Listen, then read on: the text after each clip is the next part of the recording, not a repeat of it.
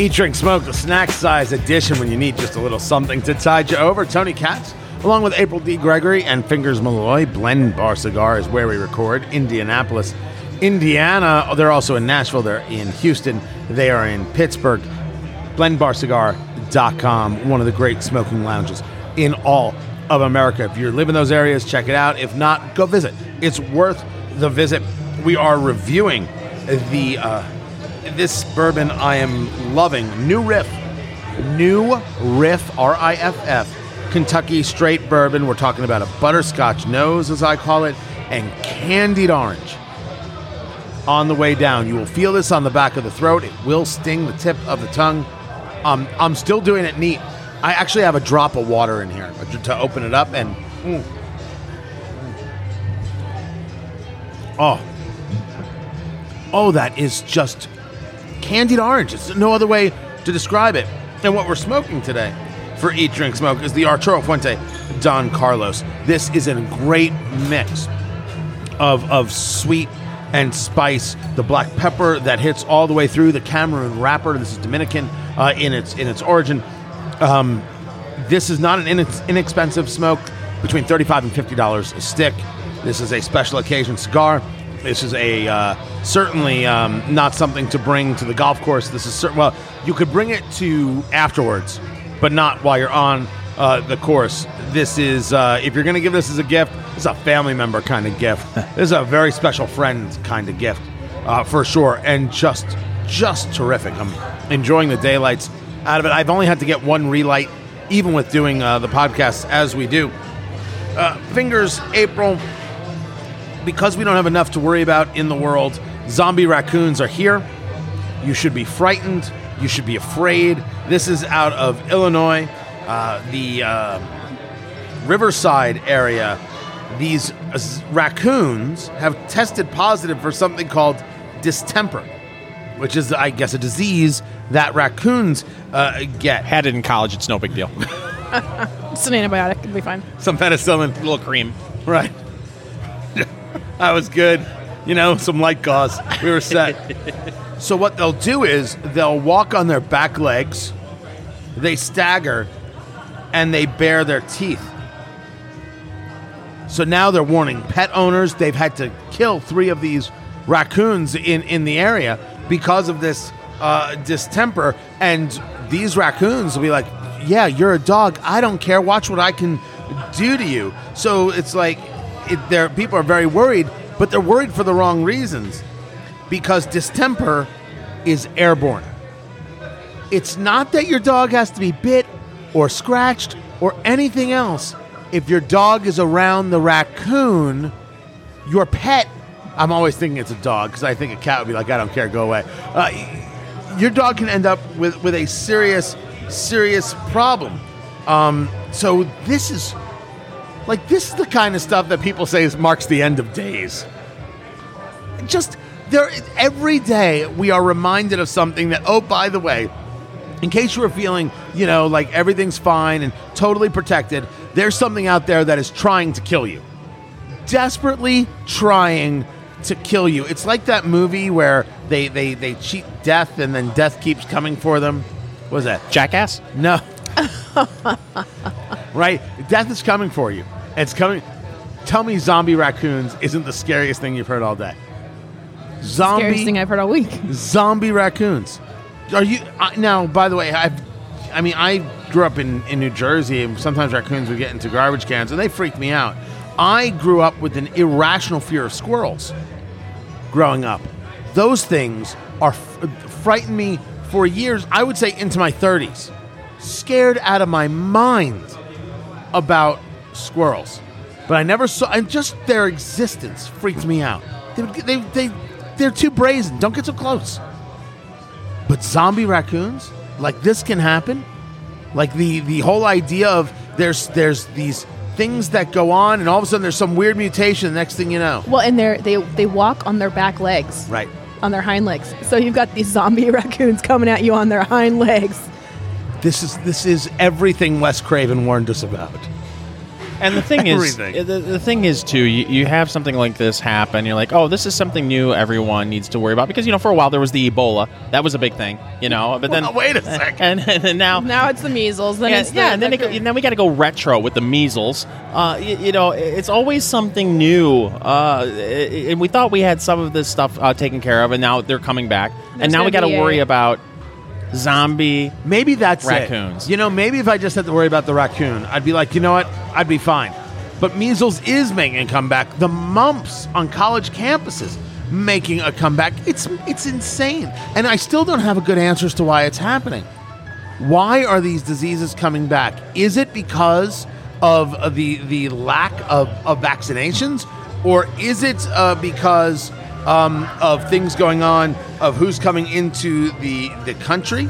I can't tell you, but there are states now that Is it are because social media just tells us there's a bajillion people when really there's not a bajillion people who have measles? a bajillion people what? We think everybody in the world has measles right now, but really not. Just everybody has social media, so it spreads. We used to get our news in the paper once a day, and news didn't travel across country very fast. So you didn't know people had measles. By the way, the state of Maine had attempted to put an end to religious exemptions for vaccines. Because they're saying that not enough people are getting vaccinated. Not enough people getting vaccinated, you don't have herd immunity, which is the idea that enough people have a vaccine so a disease can't actually spread. Well, they were going to put an end to religious exemptions for vaccines. They've now reversed course. But they're thinking about it. Actually, no, I'm sorry. I said that wrong. The Senate has ended religious exemptions for vaccines. It's not that they reversed course. They are ending it. Yeah. They're going to actually sign that into law and say, well, just because your religion says you don't get a shot, we don't care. Boom, you get a shot. How are they going to do that, by the way? Whose home are they going to break into, and what child are they going to hold down? Tell me how this works. This is Elian Gonzalez 2.0, except the kid ain't in, gunpoint in the closet, except they're not taking the kid. They're going to put the kid in a place where they can put a shot into him, and then the armed officers are going to walk out? Because how else does it work other than armed officers? Am I the first person to think about this? You're going to tell people they have to get vaccinated, they're going to say no, and now what? Well, I can actually tell you how it's going to happen. You're going to send your kid to school. Oh, yeah, go to school. Don't worry about it. It's fine. And then your kid's not going to come home from school.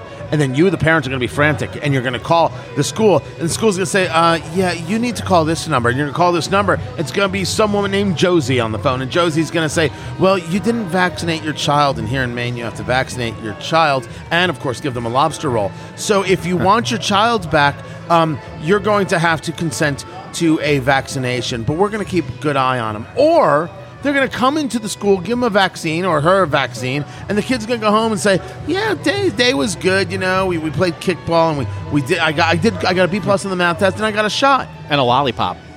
That's what you're going to find out. You're not even going to have a say. They're going to keep your kid from you, or your kid's just going to come home with a shot. And for those people who think, Tony, did you just say they're going to keep your kid from you? Absolutely. Yeah, they're going to keep your kid child from endangerment you. or something, and they're going to take him from you. Give him I foster care. can't get behind this. Child Protective Services is out of control in this country. There needs to be a re-examination. It's the whole Child Protective Services system that we have in the country today. But what about the raccoons that aren't getting a vaccine? Yeah. Is there going to be a there's no vaccine. There's just killing them. That's it. But what about us? Can I protect myself from this? I don't know if you, as a human being... I think I read that it couldn't be transferred to humans, actually, now that I think about it. You know what? Even though it's airborne, a Fanimation fan will not spread the distemper that is affecting the raccoons. And Fanimation, one of our great sponsors, we're talking about beautiful ceiling fans for your home or for your office. They're here at Blend Bar Cigar, moving the air around, making the place feel comfortable and great. They're going to do great for your home. Indoor or outdoor LED lighting, customization like you wouldn't believe. Fanimation, Fanimation.com. Now, the big story I wanted to get to was found in the New York Post. Men are afraid to mentor women after Me Too, and it hurts us all, according to a study. I didn't need a study. I want to know how much they got paid to do the study. I would have done it for half. Men afraid The Mentor Her poll, hashtag Mentor Her. 60% of male managers report feeling too nervous about being accused of harassment to interact with women in common workplace activities, such as mentoring, socializing, and one-on-one meetings. Yep, absolutely. And if you say, well, maybe you shouldn't be raping women, like if that's one of your those are the answers. Maybe you shouldn't rape women. We're not talking about people raping women here. We're talking about people being accused of things they didn't do anything for. We're talking about everyday things and someone deciding, oh, I'm going to take that the wrong way, or oh, I'm going to take this way, or oh, I don't like being mentored by you, or oh, I want to cause a problem, or I saw it completely wrong and I decided somehow that I have the right to be offended by standard operating procedure of, hey, how are you? Love the shoes.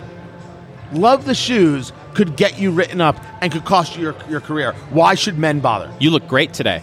Gone. And, oh, thank you. Wait, you were... what was that okay. PBS radio host a month ago got in trouble and ended up quitting on the spot because all he did was, when a guest came and said, you look great today. It wasn't PBS. It was public radio in St. Louis. Yeah. And he's 80. Yeah. And he had a guest coming in who was 75. And all he said was, you look great.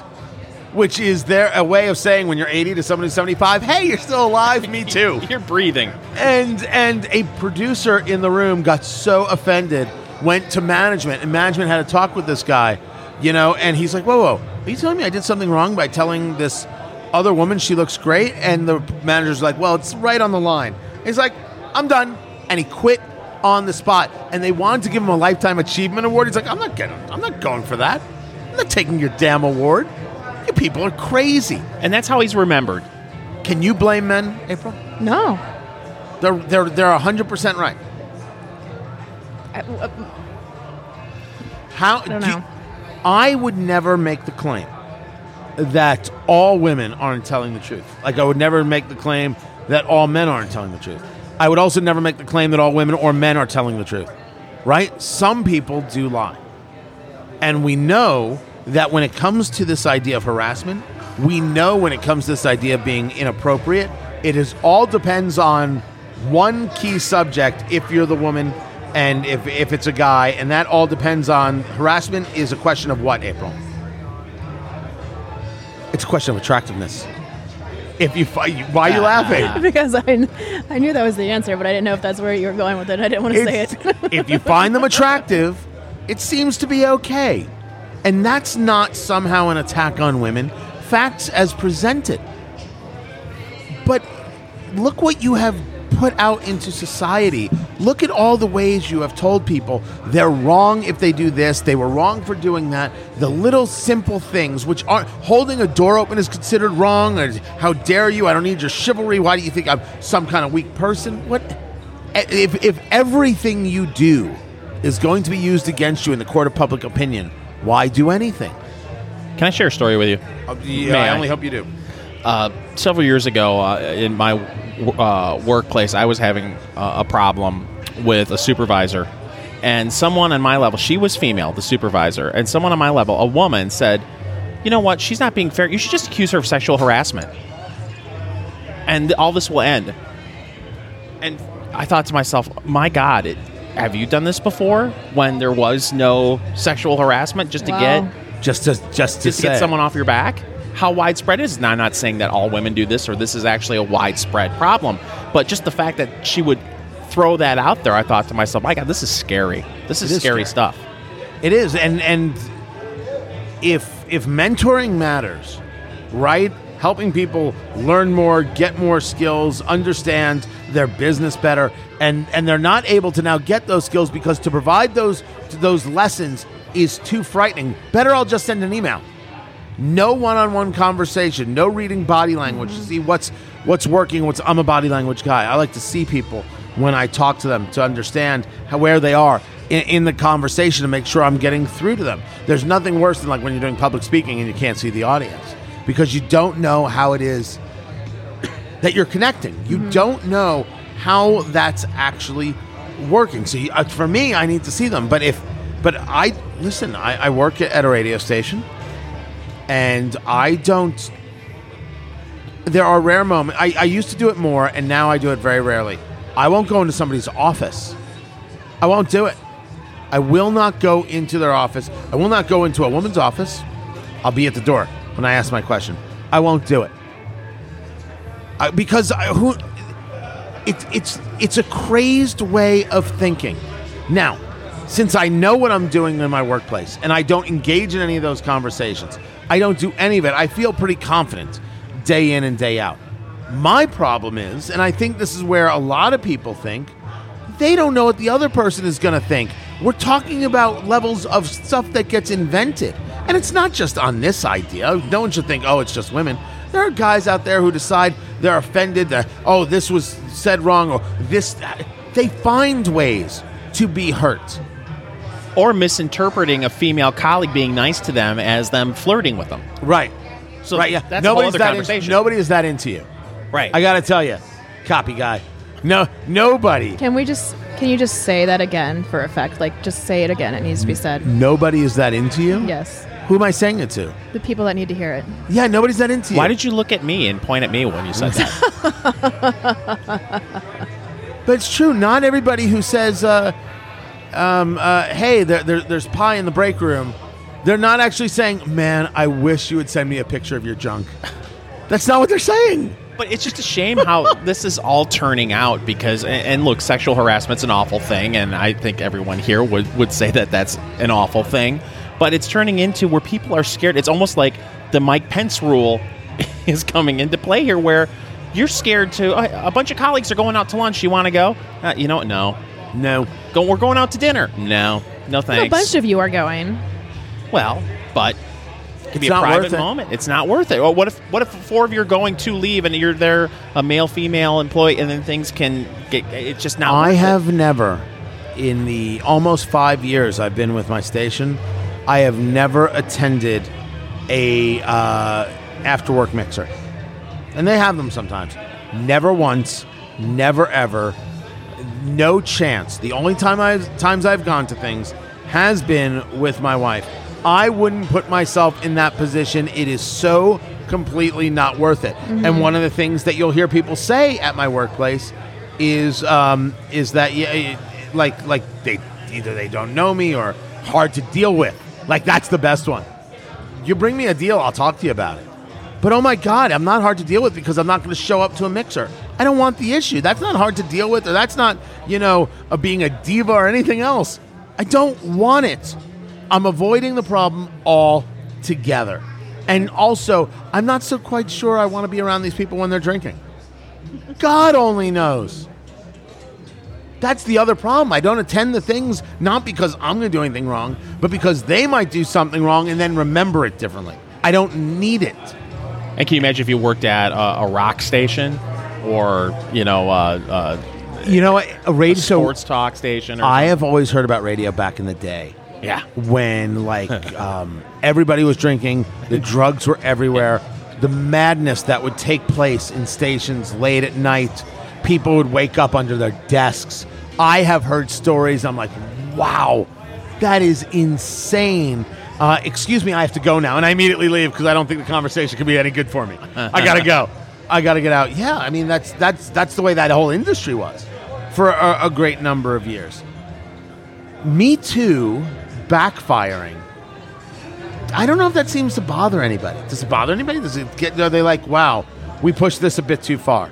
We wanted to have a conversation that you can't be utilizing power over people for in this way just because you're in a position of authority. You can't abuse people like this. Okay, I'm down for that. And here we are now. People are afraid to talk to one another. Don't you think that part of it, too, is I think when the Me Too movement first started, there was really something there, and it was genuine, but then it became quickly politically corrupted and used as a political weapon, and now there's even more of a pushback because of that? Well, I always thought that was to the idea that for many people, the thrust of Me Too is the accusation means you're guilty. It was immediate guilt. It wasn't, hey, let's talk about this. Nope, you're guilty and you have to be ended. And they tried that with certain people. I still to this day don't understand what Louis C.K. did wrong. I can't tell you what he did wrong. Now, we've talked about this before, and I've had kind of different, some differing thoughts, but in the end, Louis C.K. liked to take care of himself. I guess is the best way you could say it. Is that the way you would say it? I don't know. April's just making strange faces at me. And he liked it when people watched. He liked it when women watched. So he would ask. He didn't just start doing it. He would ask. I think no. He was a superstar abuse comic. of power. Yeah. Is that an abuse of power? It's an abuse of power. If you're the opening Asking act, someone lower than you. But he didn't. He wasn't their boss.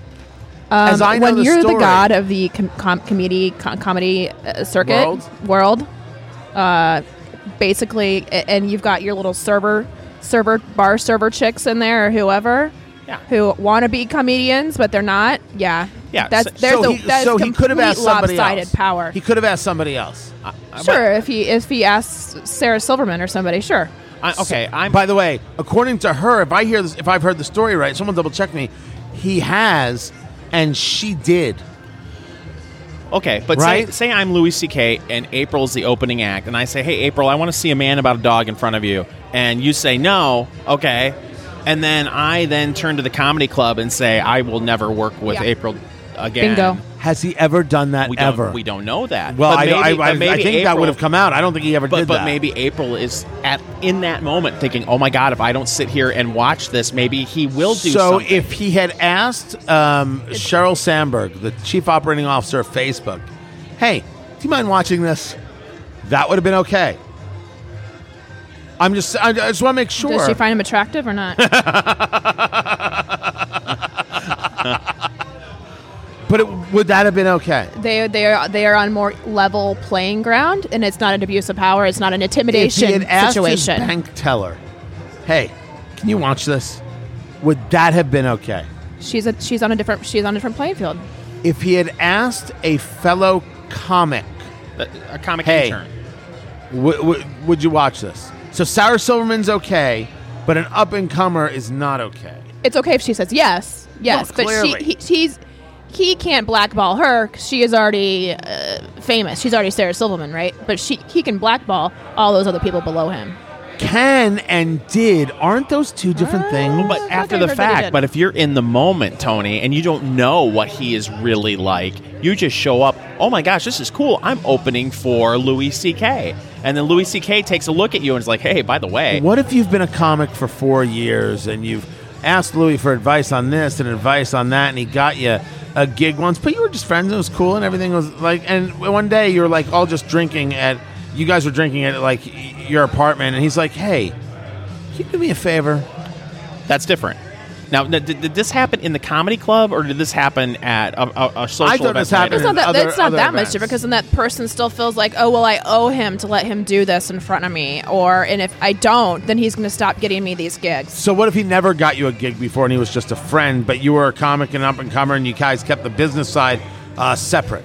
That didn't happen. I'm just asking the question because it is all of the things that we just went through is exactly why men are not willing to mentor. Because there are 9 bajillion situations and conversations and the angle this way and the angle that way. You can mentor without whipping anything out. I totally agree. It isn't about that because nobody is saying that would be in the right. The argument being made is I can't mentor because I don't know what might on any level of even something read or discussed or a story told, here's what happened to me in business, could make them think there's a story about the Indianapolis Colts and an announcer by the name of Bob Lamey, who was the longtime radio announcer for the Colts.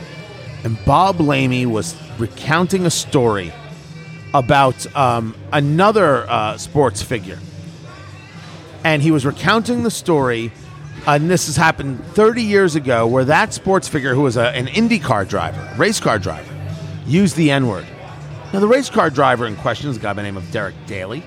He's from Ireland, where the N-word, as they call it, had a very different meaning. He was in the U.S. for like really the first time and the second time. He had no idea that it meant something different here than it did in Ireland. And so he actually said it in an interview on TV, referring to himself as the N-word. Bob Lamy told this story some 25, 30 years later to somebody else he was in an office with. There happened to be a third person there. That third person was offended by a story that was told to somebody else, and he was quoting somebody else. And Bob Lamy lost his job. So there's a reason why people don't mentor. And I think people who are listening to this podcast who live outside of Indiana have no idea what a legend he was in the state of Indiana, which makes it even more. And I would argue, and I've met the man, it was one very, very nice conversation. He was probably due to be a guy who retired, spent many years doing the thing. Right. But it was a recounting of a story. And that's why I think people don't mentor. Horse Soldier Bourbon is why people drink bourbon. Great sponsors of the show, American Freedom Distillery. We're talking about the guys who are the reason for the movie 12 Strong. We're talking about members of the military dropped into Afghanistan after September 11th to go after Al-Qaeda. They had to ride horseback, and that's why they're called the Horse Soldiers. And Horse Soldier Bourbon, gold medal winning, fantastic. Ask for it by name at your local liquor store or check out AmericanFreedomDistillery.com. AmericanFreedomDistillery.com for Horse Soldier Bourbon. I have never had a mentor, so I don't even know what the process. Have you ever had a mentor, April? Yes, not necessarily. No? Not, yeah, I never. I always said I never had a mentor because I had a father. It's always been my line. It's just, and it happens to be true. I mean, in certain different jobs, yes. I mean, to some degree, I feel like there's always people in positions that I can learn things from, and I do try to learn those from them, but not someone who just, is a long-term type. Right. Blah, blah, Never. blah. Yeah. You fingers? Pauly Shore. Yeah, well. Now, Mitzi would have been again. Oh, my God. That would have been a good mentor. And I can only imagine the fun stories Mitzi would be able to tell. She's passed away now, right? I think so. I think so, yeah, too. recently, in the last couple of years, I think she passed. But the stories from the Comedy Store. Must be unbelievable. Yeah. Unbelievable. You got to find April D. Gregory on Twitter at April D. Gregory. And, of course, the Smart Girl Politics podcast at Ricochet.com. Fingers Malloy Radio on Facebook. That's where you find him. Facebook.com/Fingers Malloy Radio. Find me on Facebook, Tony Katz Radio. Twitter, Tony Katz. Instagram at Tony Katz. You're a fan, April D. Gregory, the Arturo Fuente, Don Carlos. It's fantastic. You brought One up of a the point best. during the regular podcast that people need to listen to, of course. It amazes me how the pepper hits you, the spice hits you immediately, and then it's like coming in waves. It is. Mm-hmm. It's really been a very interesting and worthwhile smoke. Not cheap, but worthwhile for sure. The Arturo Fuente, Don Carlos, and the bourbon, new riff. Well done, kids. Well done. Oh, don't make that face, April D. Gregory. Is this expensive? Do we have an idea? Did they give us a price point on the I think I have it. riff? Hold on. About $40 a bottle.